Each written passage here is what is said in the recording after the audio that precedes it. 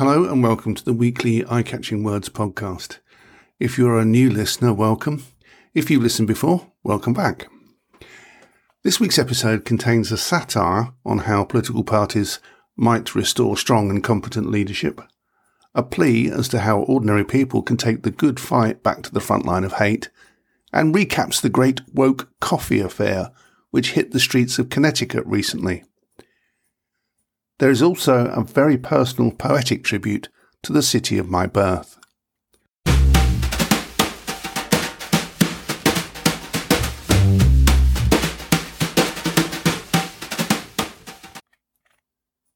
After the dodo. News that scientists are aiming to bring back the long-deceased dodo by crossing its DNA with that of a Nicobar pigeon in a Jurassic Park-style revival of long-extinct animals has been met with interest in the senior echelons of the Conservative Party. The Tories' fortunes have sunk so low that they have decided to invest all their remaining funds in a desperate attempt to create a new, lab-grown Winston Churchill. Although this would be a massive scientific undertaking, it was felt to be more desirable and more practical than trying to revive the fortunes of any recent Tory Prime Ministers. Theresa May would not consent to being brought back. A revived Boris Johnson is just too scary to countenance. And apparently the technology does not exist to bring back Liz Truss with a functioning brain, as she did not have one in the first place. The idea does have other parties running scared, however, and it is rumoured that Keir Starmer is seriously considering a crowdfunding approach to reviving the great post-war Labour Prime Minister Clement Attlee, while the Lib Dems are looking at a Lloyd George option. Although given their lack of resources, it is believed they would have to settle for an ageing celebrity look-alike rather than the genetically engineered real deal. Most worrying, however, is the news that Tony Blair and David Cameron have recently met to consider pooling their genes with a view to creating a completely new breed of statesman called a Cameron-Blair. The idea of this Frankensteinian creation has been met with dismay in ethical circles, since it raises the spectre of unleashing hitherto unknown political creatures onto the Westminster landscape. "It's one thing to bring back historical figures for a second chance on the Westminster stage," said the Speaker of the House of Commons, Sir Lindsay Hoyle, "but quite another to create genetically modified, crossed-bench animals whose destructive powers would be unknown. Combining the smooth bullshit of Blair with the austerity instincts and bad judgment of Cameron could be a disaster for British democracy. Sorry, another disaster for British democracy." Nigel Farage, meanwhile, has denied speculation that he is in fact not human at all, but was created some years ago from the genes of an unspecified evil figure in history. Although facial recognition software has apparently identified one potential match, once digitally de-haired, with the notorious Grigory Rasputin. "Complete nonsense," said Farage. "Rasputin was a fantasist who managed to convince gullible people to do his bidding, ruined an entire once powerful country, forced it into years of disruption, and was notoriously difficult to get rid of. Nothing like me at all."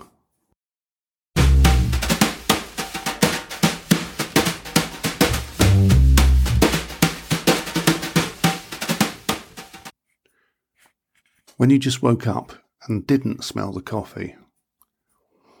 One of the more stunning acts of lunacy from the frothy Trumpite Republican caucus in America occurred last week when a new cafe in a small town in Connecticut was the subject of angry tirades and even a boycott because it named itself woke. The cafe owner, who by her own admission is far removed from the front line of the culture war, was simply suggesting that a cup of coffee was a good way to start the day. But certain local residents decided it was an attempt to brainwash the local population into, well, who knows what. I doubt most of them could even define what woke is, or is supposed to be, or why it makes the right-wingers in America so angry. One American TV station, however, nailed it quite nicely, and in my view, quite positively. There was a double irony emerging from this affair.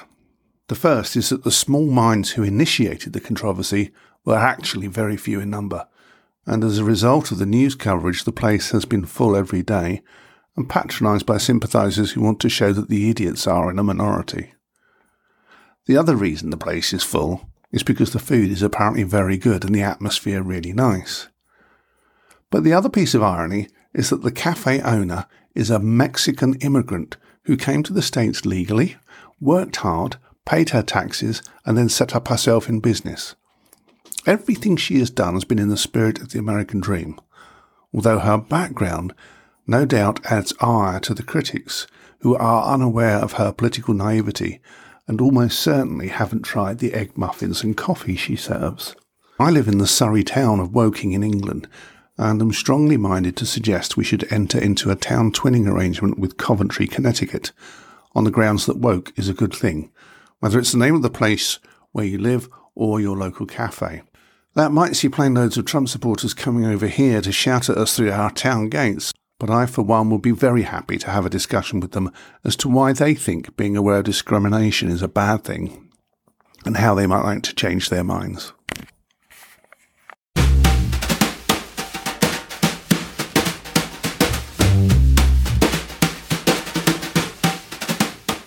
Love with nuts. In May 2022, I watched a panel discussion at the Hay Festival involving Elif Shafak, AC Grayling and Simon Sharma, with the ostensible title, Is Global Collaboration to Save the World Possible? As with most things Hay, the billing is less important than where the panel and the audience take the discussion. Sharma painted a vivid picture of how from the late 1980s onwards we've seen the systematic rise of the right-wing demagogues across Europe and America, and how they've weaponised hate for political ends. Shafiq made an impassioned and idealistic plea for all citizens to take up the fight against hatred, ignorance and apathy, and Grayling held up a candle of hope, pointing to how time and time again over thousands of years of history, mankind had come back from darkness and moved into the light, despite the challenges. Underlying this debate was the recognition that information, wisdom and knowledge are different things. Information is moving with enormous speed thanks to digital technology, but wisdom and knowledge are lagging. This became a talking point in itself. Information was supposed to deliver us from hate and violence, when in fact it has had the opposite effect.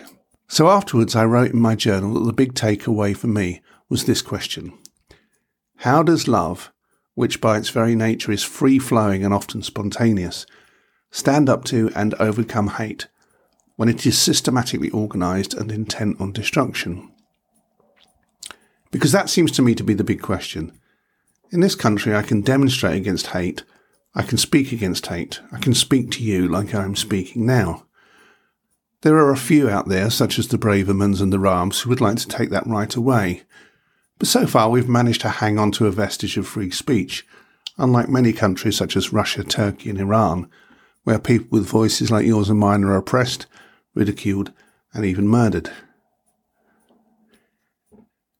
For me, Grayling encapsulated the issue when he said, and I paraphrase, the audience doesn't need to be persuaded, but it does need to go out and persuade those who want to stay in a state of ignorance or speak hate.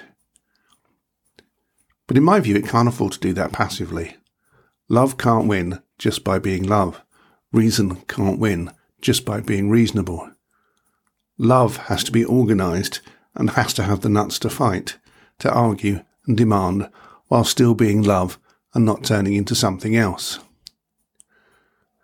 There are many philosophies in history that teach love, but also self-defence. These, in my view, need to be looked at, so we can equip people with a renewed sense of purpose and self-confidence when it comes to standing up to hate. Whatever turbulent times lie ahead, we can at least describe what it means to lead a good and purposeful life and stand up for what is right. In the meantime, educate yourself. If there is one thing we can all do, it is that. Not to accept the narrative we're being given, but to find the alternatives. Because we are going through a period in history that desperately needs alternatives.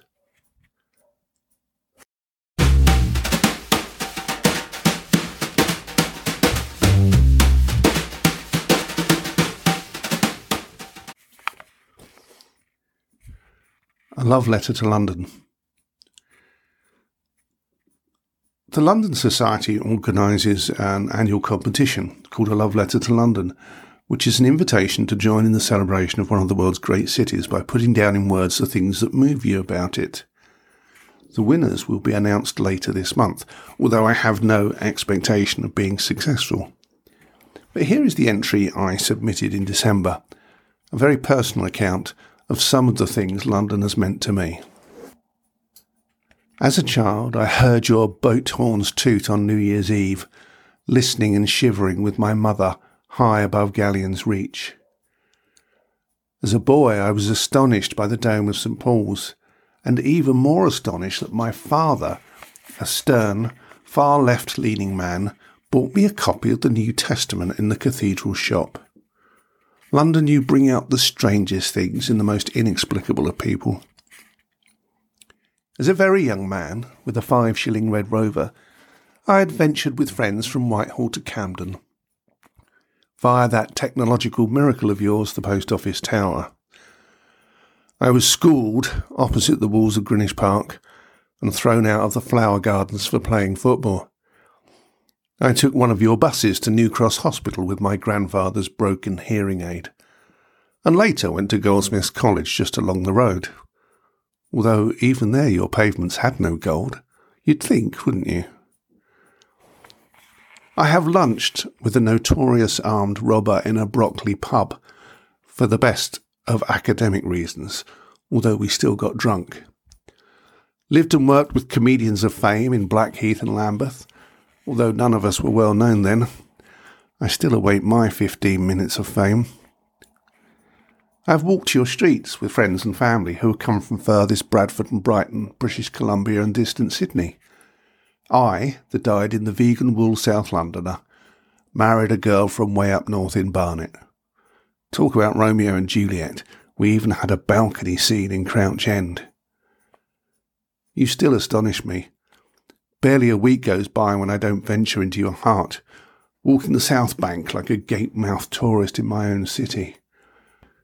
Although I am now technically an expat living in Surrey, I can still be found trespassing the cobbles in Cardinal Cap Alley, meeting brothers or sisters on your bridges and in your gardens, and stalking the city margins with Suggs singing Norton Folgate in my ears. I have been found with a friend after a bar too many watching floating robot jellyfish in the Turbine Hall, and have known far too many of your pubs and their beer and whiskey. Delightfully, I still get lost in my exploring, but I'd rather be lost with you than found elsewhere. I could write 10,000 lines and still write more about you. The older I get, the more you exhaust me, but you are never exhausted. You've given me so much, laid so much at my door. Every memory I have of you is like a hand-holding in the darkness that comes before dawn or just after dusk, as your river sounds slap my ears and as my aging eyes adjust.